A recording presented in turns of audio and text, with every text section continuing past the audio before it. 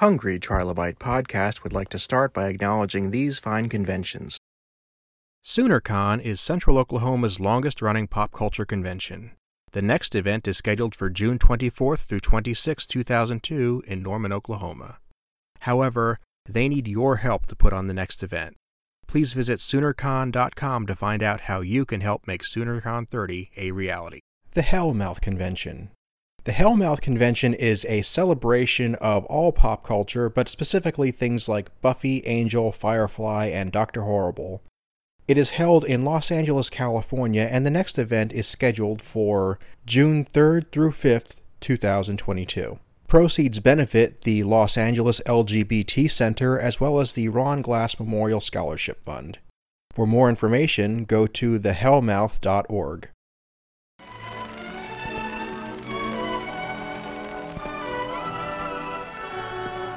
Welcome to today's episode of the Hungry Trilobite Podcast. My name is Aaron Bossig, and I'm going to be your host. Today I'm welcoming Michael Lloyd, an up-and-coming talent who has a lot of passion for all the things we enjoy. Let's get started. On tap today, we have Michael Lloyd. How you doing, good sir? I'm doing well, sir. And yourself? I am doing fantastic. I am eager to reach out because you are an up-and-coming actor and filmmaker, and the fact that you've been so ambitious in such a short period of time is really encouraging to me. So what did you do to get started? Well, I'm very glad to hear that I can inspire someone. I definitely hope to inspire more. I have kind of come a long way. I was born and raised in Tucson, Arizona, and I had this dream for the longest time. I want to serve in the military. I wanted to be a fighter pilot really, really bad. And when it came time to enlist, I ended up joining the Marine Corps instead. And then after my service, I was medically discharged and I went back home for like a year and I took a desk job doing customer service sales for like cable, internet, and phone. And I was good at it too. I was like one of the top salesmen. It's like one of my second passions for some reason. And so I got tired of the same mundane thing, doing the same thing over and over again. It just felt like I was meant for more than that. And so my mom had been living in New Orleans for a few years at that time, said that it's basically Hollywood South is what they call it down here. That's how much filming is done, where it's like it's its own Hollywood designation, like a branch, if you will. And so I was like, that sounds cool. And she knew someone that could give me a job doing security on film and TV sets, and they hire veterans in law enforcement. So I was like, oh, sounds like I'm a banging fit. So I was like, screw it. And I packed everything in my Honda Civic, drove across country to New Orleans, and I got my security job within a month. And then I did some research and I found out there was, in fact, tons of filming, all kinds of TV shows. And I found this site. I booked my first gig on a show called Zoo. I don't know if you've ever heard of it, but it was a Netflix adaptation of a novel where animals take over in this like post-apocalyptic scenario. And I was a prisoner in this particular scene. And I was kind of in disbelief because I had been scammed by, these sites before where they promise you like roles or like, hey, be on TV. And it ends up, being a scam. And this ended up being legit. I got the email telling me where to go, like who to check in with and everything. I was like, wow, okay. I got there and I was just amazed. It was absolutely inspiring to me. And from that day on, having it become so achievable to get on set, I could only imagine how much more I could do. And I had already done acting for 4 years in high school and theater, and I really enjoyed it. So I was like, hey, this is a new purpose for me. And ever since then, I couldn't imagine doing anything else in my life. So you're able to go straight from student theater. You did your stint in the real world, military, customer service, security, and now you're looking to actually become a filmmaker right off the bat. You have a project in the works? I'm currently writing a screenplay. Okay. It's a horror. It's a horror type because I kind of like horror. I think that's one of my favorite genres. And I actually recently graduated from the Los Angeles Film School with a bachelor's degree of science for digital filmmaking. That just happened this past September. And that was a really eye-opening experience because they don't just teach you one aspect of film, they teach you every single aspect every month. So you're learning editing one month, you're learning directing another, producing another, and so on and so forth. So you learn all the roles in filmmaking, and it just gives you a whole new appreciation for the process. And with that education, I was hoping to use that to gain knowledge and the know-how so that I can make my way through the industry as a professional and not just, coming in off the street, um, hoping to get lucky. I'm trying to basically manifest my destiny at this point. So you're actually taking a very, I would almost say, business-like project approach to it. You are setting yourself up for success. Yes, very much so. I mean, that kind of probably stems from my family. My mother was an entrepreneur, an inventor, and a problem solver. So, growing up in that kind of environment, it only feels natural to do so with such tenacity and perseverance, so that you can achieve those things. I mean, my mom made her first millions in her early 20s with a hair invention, and I also actually am a long distant relative of Victor Moore. I don't know if you've ever heard of him, but he was an actor during the silent film and era, and he has done work and transitioned into talkies, which was really really difficult to do. Not many people know this, but it was almost unbearable to listen to some of the actors talk when they transitioned from silent film to film with sound. And so they couldn't make it, they couldn't evolve and adapt, but he could. And he was able to go on and do work on films like The 7 Year Itch, Swing Time. And he was primarily a comedic type actor and even worked with like Marilyn Monroe directly. He also currently has a star on the Hollywood Walk of Fame. So it almost feels like I'm kind of fulfilling a legacy, if you will. Multiple legacies, from what I can see. Yeah. And with the way we have, so many avenues to creativity and so many different types of fame out there now compared to the way things were only maybe a decade or so ago, there's this idea out there that you just have to do your thing and the money will flow. And that's not the case. Right. There's still a lot of very smart decisions you have to make. Right. And you also have to make sure you have, I don't want to say the right intentions or good intentions, but check your motives. Because if you're in to get in this industry to get rich, famous, become a celebrity or something like that, that's all fine and dandy. But understand that the road is going to be much more difficult for you because you're having to deal with a whole new level of competition and vanity, as well as consumer related content, and what you can pump out for people as an influencer or ambassador or something like that. That's how most people are actually making their fame right now, is through things like TikTok and Instagram and YouTube, where they're showcasing their talents on social media, and just by happen chance, by sheer luck, Usher picks Justin Bieber out of the YouTube crowd, or another influencer or celebrity ends up in a movie deal like that they didn't really have to work much for. Not to discredit their efforts or their work or anything like that, but they're not, what I'm saying? Like they're doing it for the money, Yeah, essentially. I know exactly what you're saying. And doing it for the money is not shameful in and of itself. Absolutely not. But when you look at the success prospects of it, you have to wonder if that's the best place to put your efforts. Right. And I'm a firm believer that I'm sure that also these people have made it the way that they have through luck as well. Where I mean, I've been lucky. I would be a hypocrite to say that I haven't been lucky as well myself. But it seems like I feel like I have this drive. I'm taking these efforts and these steps to do it.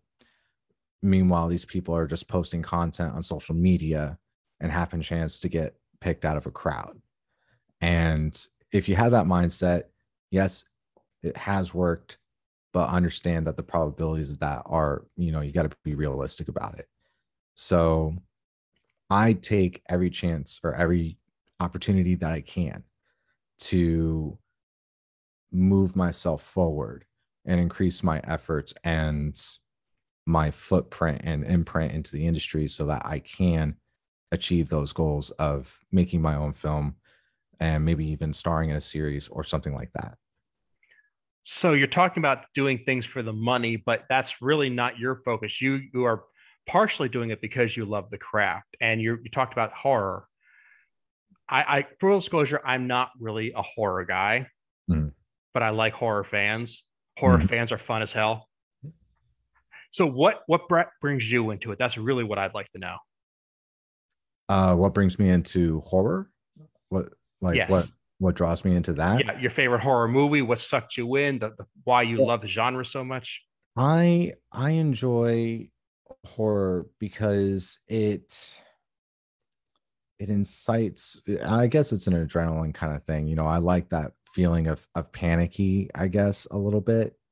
It's a little bit addicting, and I don't know if anybody else gets that feeling, but I also really appreciate the effects that go into it and just how detailed and immersive some of the effects are. And also, not to mention the history of how those effects have improved and how human ingenuity and engineering has allowed us to create more and more realistic effects with less computer graphics. And it's just, it immerses you in the story and you feel for the character. You know, I didn't think of it in that context, actually looking at the history of the visuals and the development of the effects, not necessarily special effects, but of the way that we produce films.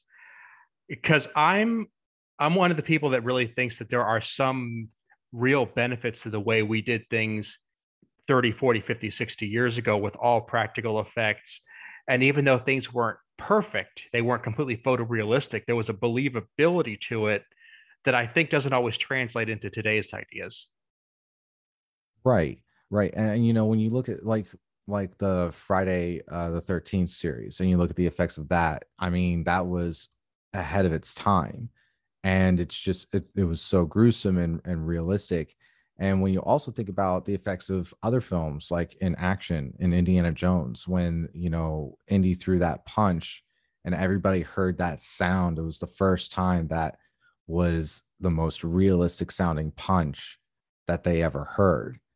And just the it there really is just something amazing about that process and the evolution of the creativity and just how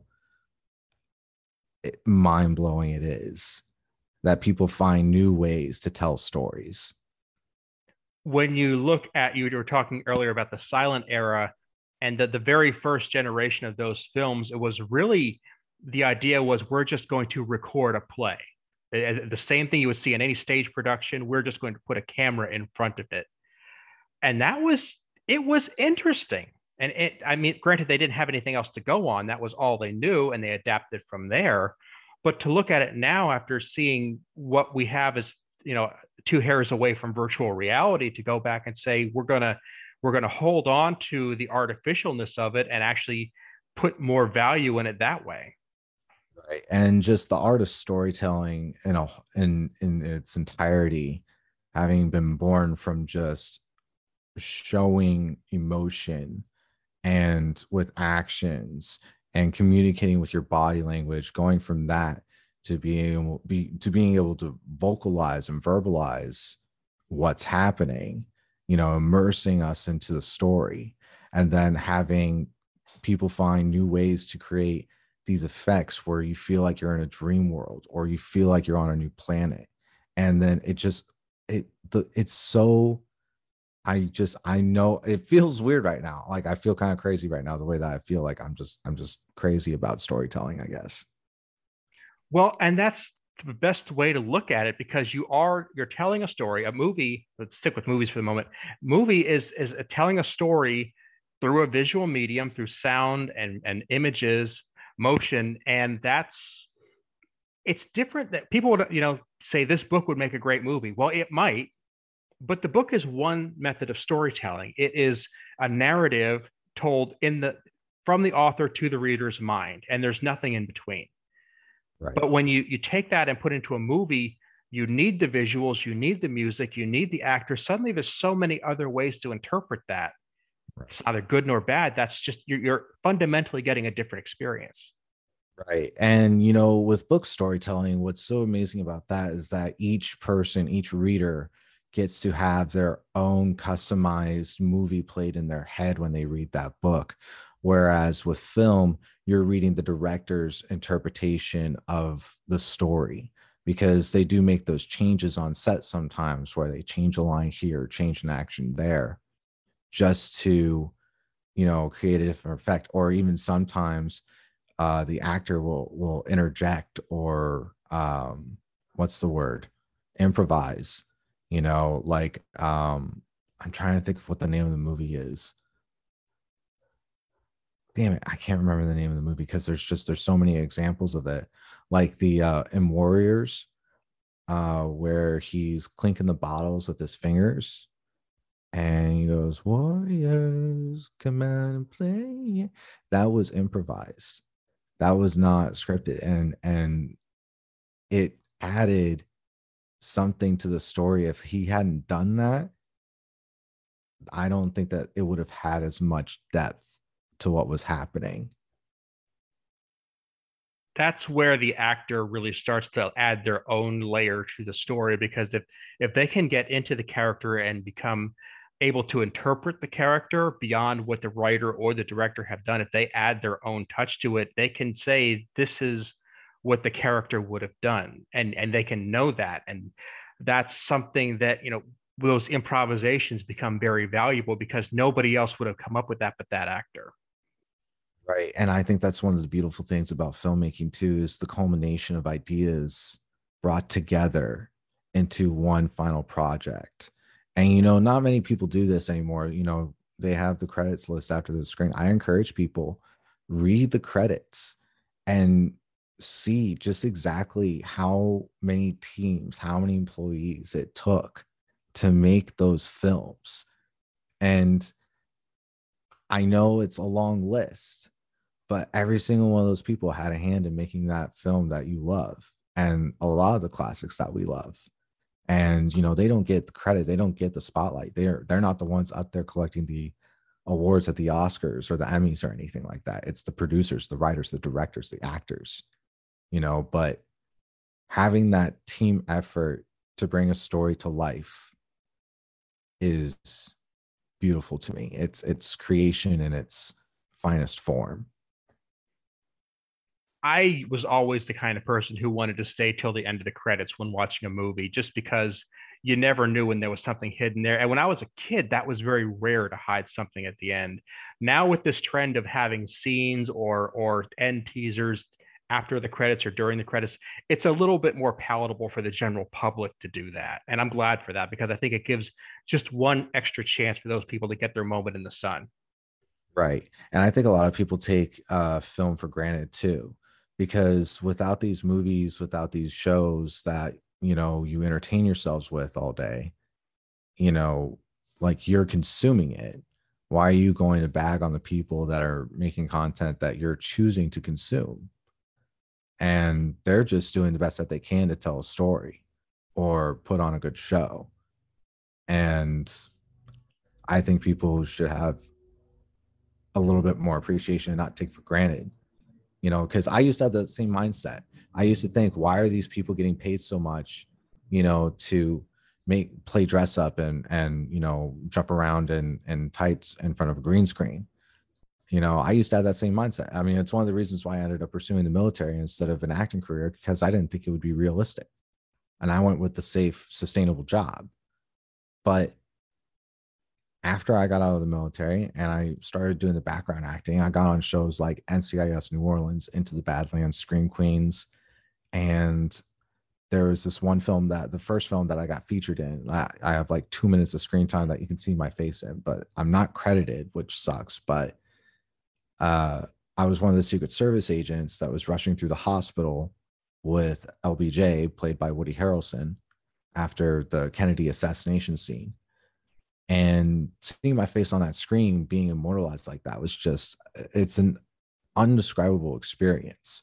I mean, yeah, it fuels the ego and it's a little bit narcissistic, sure, but I mean, I don't see anything wrong with that. And I think that people should be proud of their achievements, especially those kinds of achievements, because it's not like it's something that everybody is able to accomplish. So, and while I was on those sets, you get a real in-depth, you're in the trenches look of what goes into this. And it's a lot of a hurry up and wait. These are like 10-hour days that these people are working on and they'll do like 10-hour days for like 3 or 4 days a week just for one scene, just for one scene, like, and the equipment, the lights that go into it, the electrical components that are needed to deal with. Because when I took my electrical class, man, let me tell you, that one was tough. And I have a new appreciation for electricians. So kudos out to my electricians out there.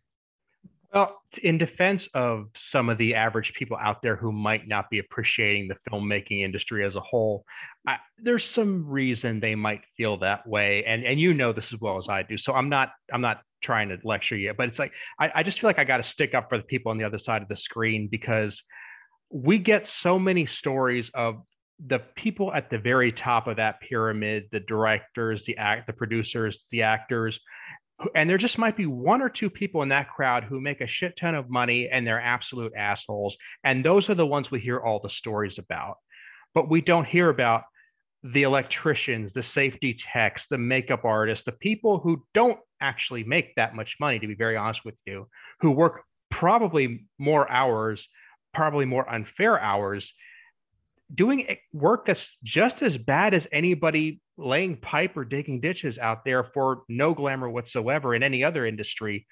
We don't hear about those people. And so it's very difficult to have sympathy for somebody you might not even know exists. Sure. And I totally agree with that. And by all means, I like sharing these stories though, in this perspective, in hopes that maybe it will inspire others to pursue artistic things and not take art for granted. And, even if it seems like it's obviously be realistic, but I just hope that, people, I'm sorry, excuse me. I totally lost my train of thought. No There's a worries. plane, there's a plane going over and my ADD is kicking in. It's quite all right. Oh God. I mean, one thing I would point out is you had a really good point, and something I love to go back to is that even if you aren't a super fan of the arts, if you don't think it's that a big of a deal, art is in a lot of ways the reason we do anything. Art is the reason that we do get up in the morning to, make sure the water's turned on, make sure that the vehicles are running, make sure the trains are running on time, to borrow a phrase. The reason is we want to be able to show that we as a culture made something. And I definitely understand, people's stigma, and I definitely understand people's, misunderstanding for sure. And I definitely understand the discontent, because I also have harbor some resentment and discontent for, Hollywood, obviously, for harboring some of the things that they harbor. And I'm actually kind of hoping that maybe I can change some of that. But I got distracted again with my train of thought. I would personally think that there has to be a way to keep those people from being harbored forever for being successful at being monsters. And I don't want to single out names because there's a lot of names. We don't have to go down any particular one, don't throw it, but it's just the fact that that has been tolerated, and I don't think it's necessary. That's the other weird thing, is that there was always this message of, yeah, but maybe that's just the kind of person we need in that industry. No, it's not. This industry can survive without people being horrible pieces of human waste. And treating each other like a human being, Mm-hmm. with some respect and dignity. I mean, I think that's fair across the board. And and with that being said, I don't think that everybody should just appreciate art just for the sake of appreciating art. Obviously, if there's a bad story, if it's bad film, if it's bad show, that's fine. That's totally fine. But others may not share the same opinion because art is subjective, and there is no one right answer or anything.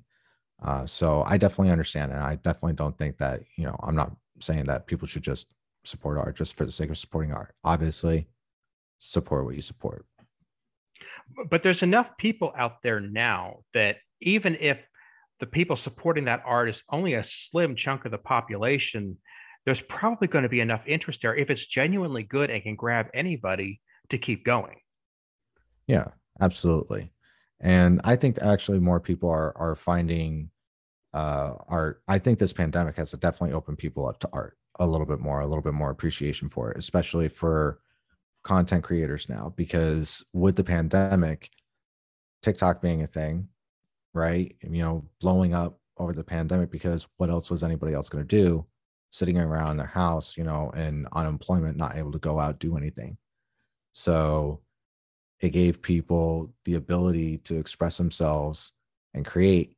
And I think it kind of created a newfound, appreciation for that type of creativity and that type of art. And I also think that it's opened up a lot of communities like film gurus and film buffs like myself.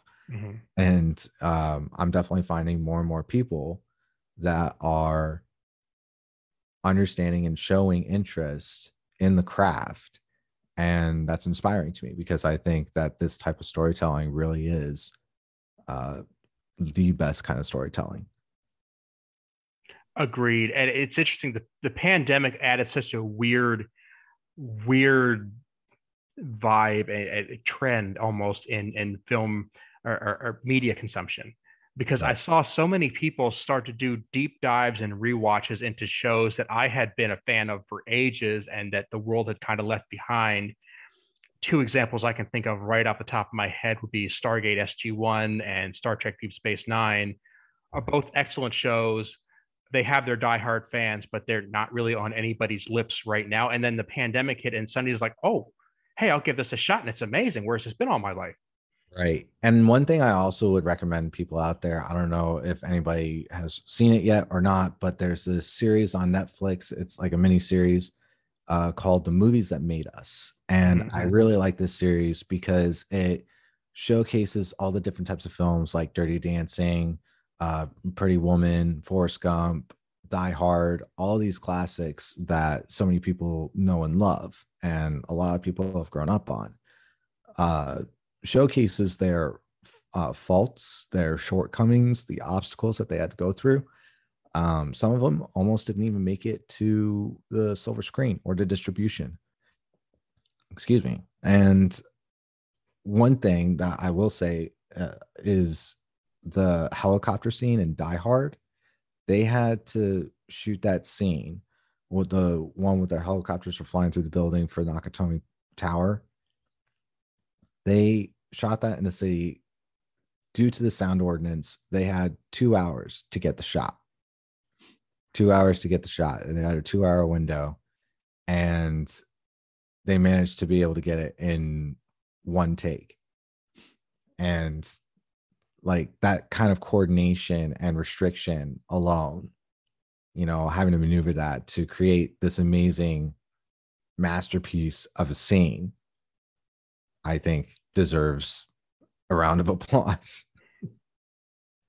It's amazing. You look at something like that, and all the stories on the movies that made us, and the ones that almost didn't get made, but they had their lucky break. They got the permission, they got the money, and that they become a classic, a modern classic. Like Die Hard isn't that old of a movie.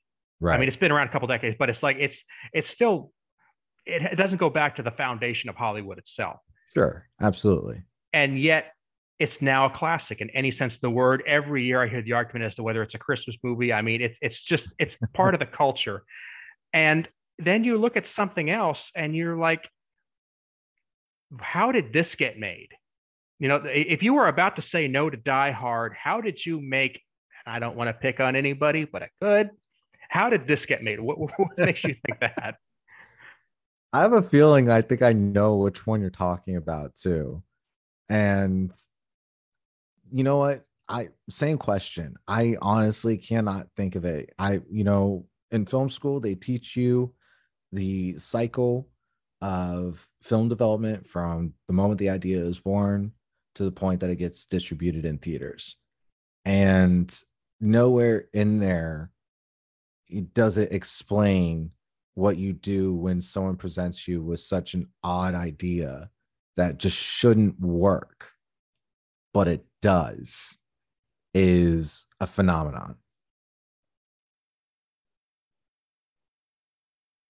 Well, that's a damn good answer. I'm not going to lie. Yeah, I mean, I guess that education helped me. I stumped you. And there's so many cases where something should work and just absolutely doesn't. And those tend to Right. be the ones that get all the spotlight for reasons I don't get.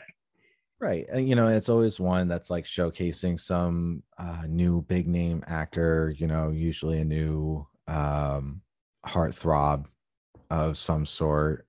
And yeah, they sometimes they're cringe, but that's because they ended up focusing on the wrong element. And I think if you look at those films and you see what they're trying to tell you, and you just happen to notice a crap load of sponsored ads in there, just subtle, not so subtle sponsorships slipped into that film, you can see, oh, they just wanted to make this movie specifically for this person.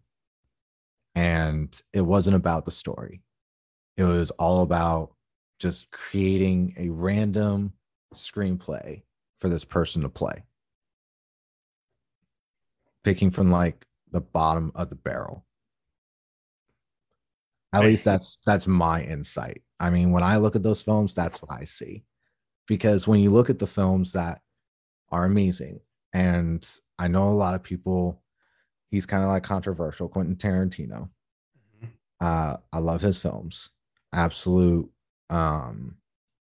great storyteller, amazing storyteller. I love his stories. The way he formats his screenplays is inspired. And when you look at his movies, it really is all about the story.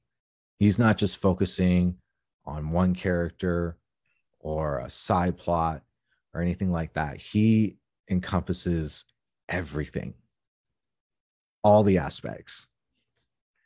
And it's notable because you'll see a movie like his that have multiple big name actors, multiple top tier actors who all should have top billing. And yet you can't walk away from it and not think that every single actor on that screen, even the ones you've never heard of, were very significant and affected the movie in a dramatic way. Right. Another great director, Martin Scorsese.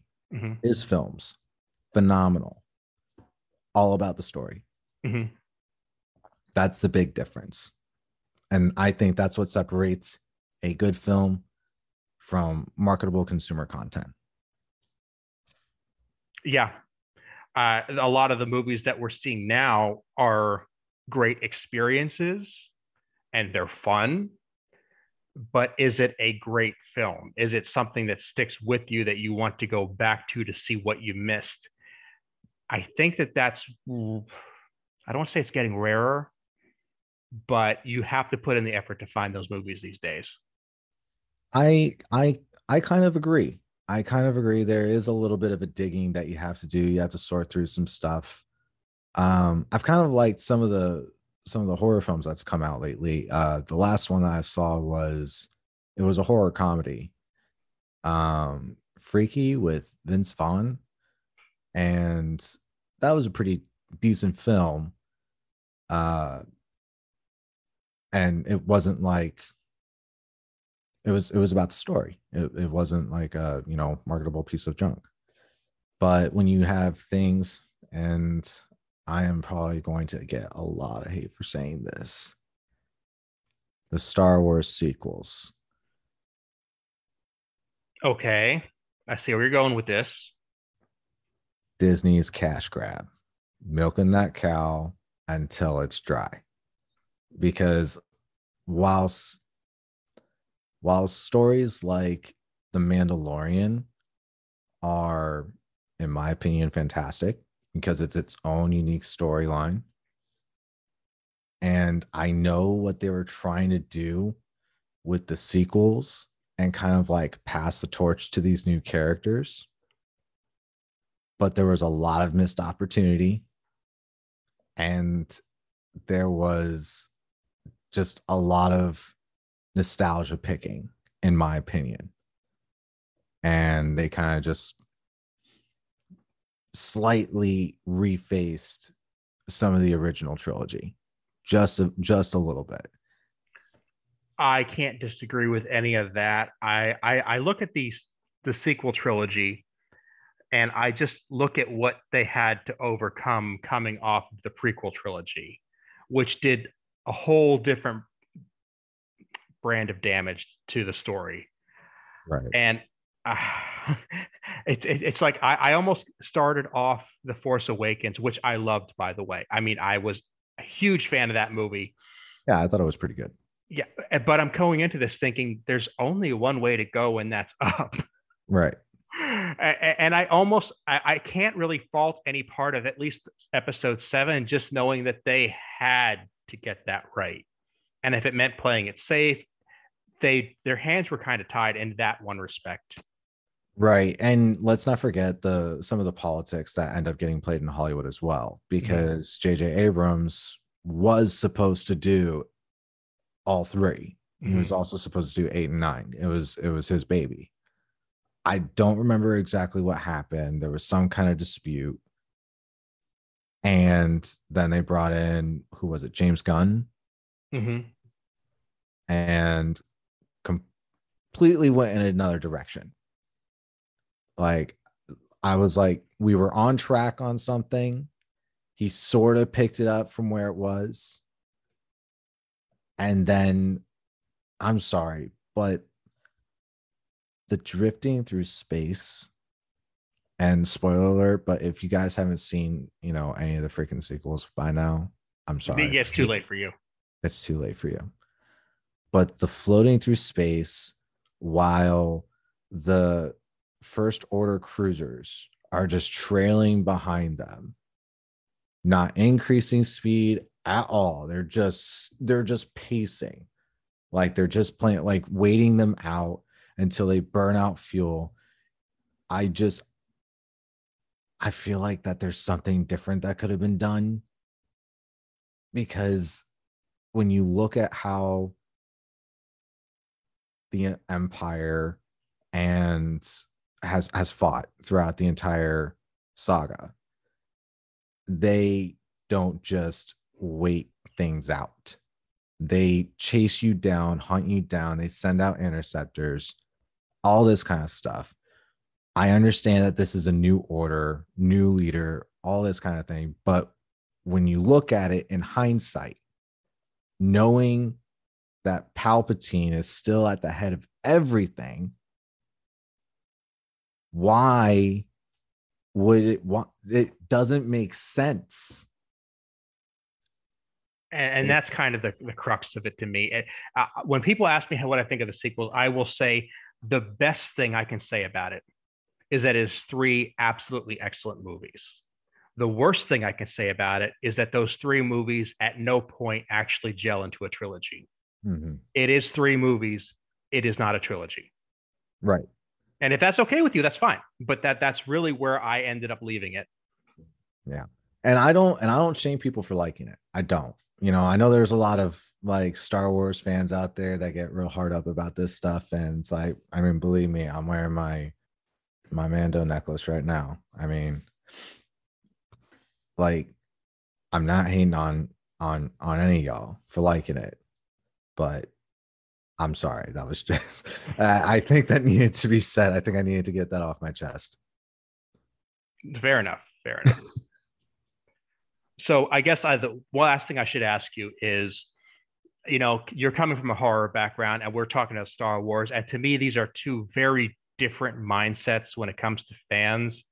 And to me, having loved Star Wars and Star Trek and comic book movies since I was a little kid and couldn't even read yet, I'm thinking a lot of my friends are getting tired of reboots and sequels. And that's all horror movies have ever been, is reboots and sequels. So Right. how does that change going from one fandom to another? So I think that there needs to be more creator. That's why I'm encouraging creators to get out there, because there needs to be more creators in the industry that are willing to take that step to make unique content, to make unique films, to make unique art, and like we could be the generation that changes that.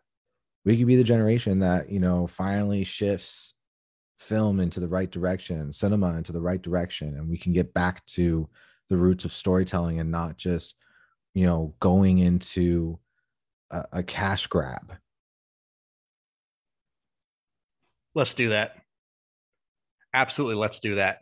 So I'm going to put all your information on my website, aaronbossig.com, in the show notes. Where can people follow your misadventures on the internet? So I have a couple different platforms. I am on Facebook, TikTok, and Instagram, as well as Twitter. I'm still working on that though. You can find my Facebook page. It's my name, my full name, Michael Lloyd. It's an actor fan page. That's where I'm going to try posting all of my news and updates on things that are coming up and what I'm doing. You can also see some of the things I've done so far, like my appearance in Queen of the South, season 5, as Flacco. And I'm also going to, let's see, I think I'm trying to pull it up right now, but my phone's acting up right now. But I mean, I'll send you the links as well so that you can post them. But you can also find my handle, Mystic Mike. That's MYSTIK Mike. And that's my Instagram handle as well as my TikTok handle. And I will do my best to get everybody updated on everything that's going on. Well, Mystic Mike, thanks so much for being here. I'd love to have you back anytime. It sounds great. Thanks for having me. I appreciate it.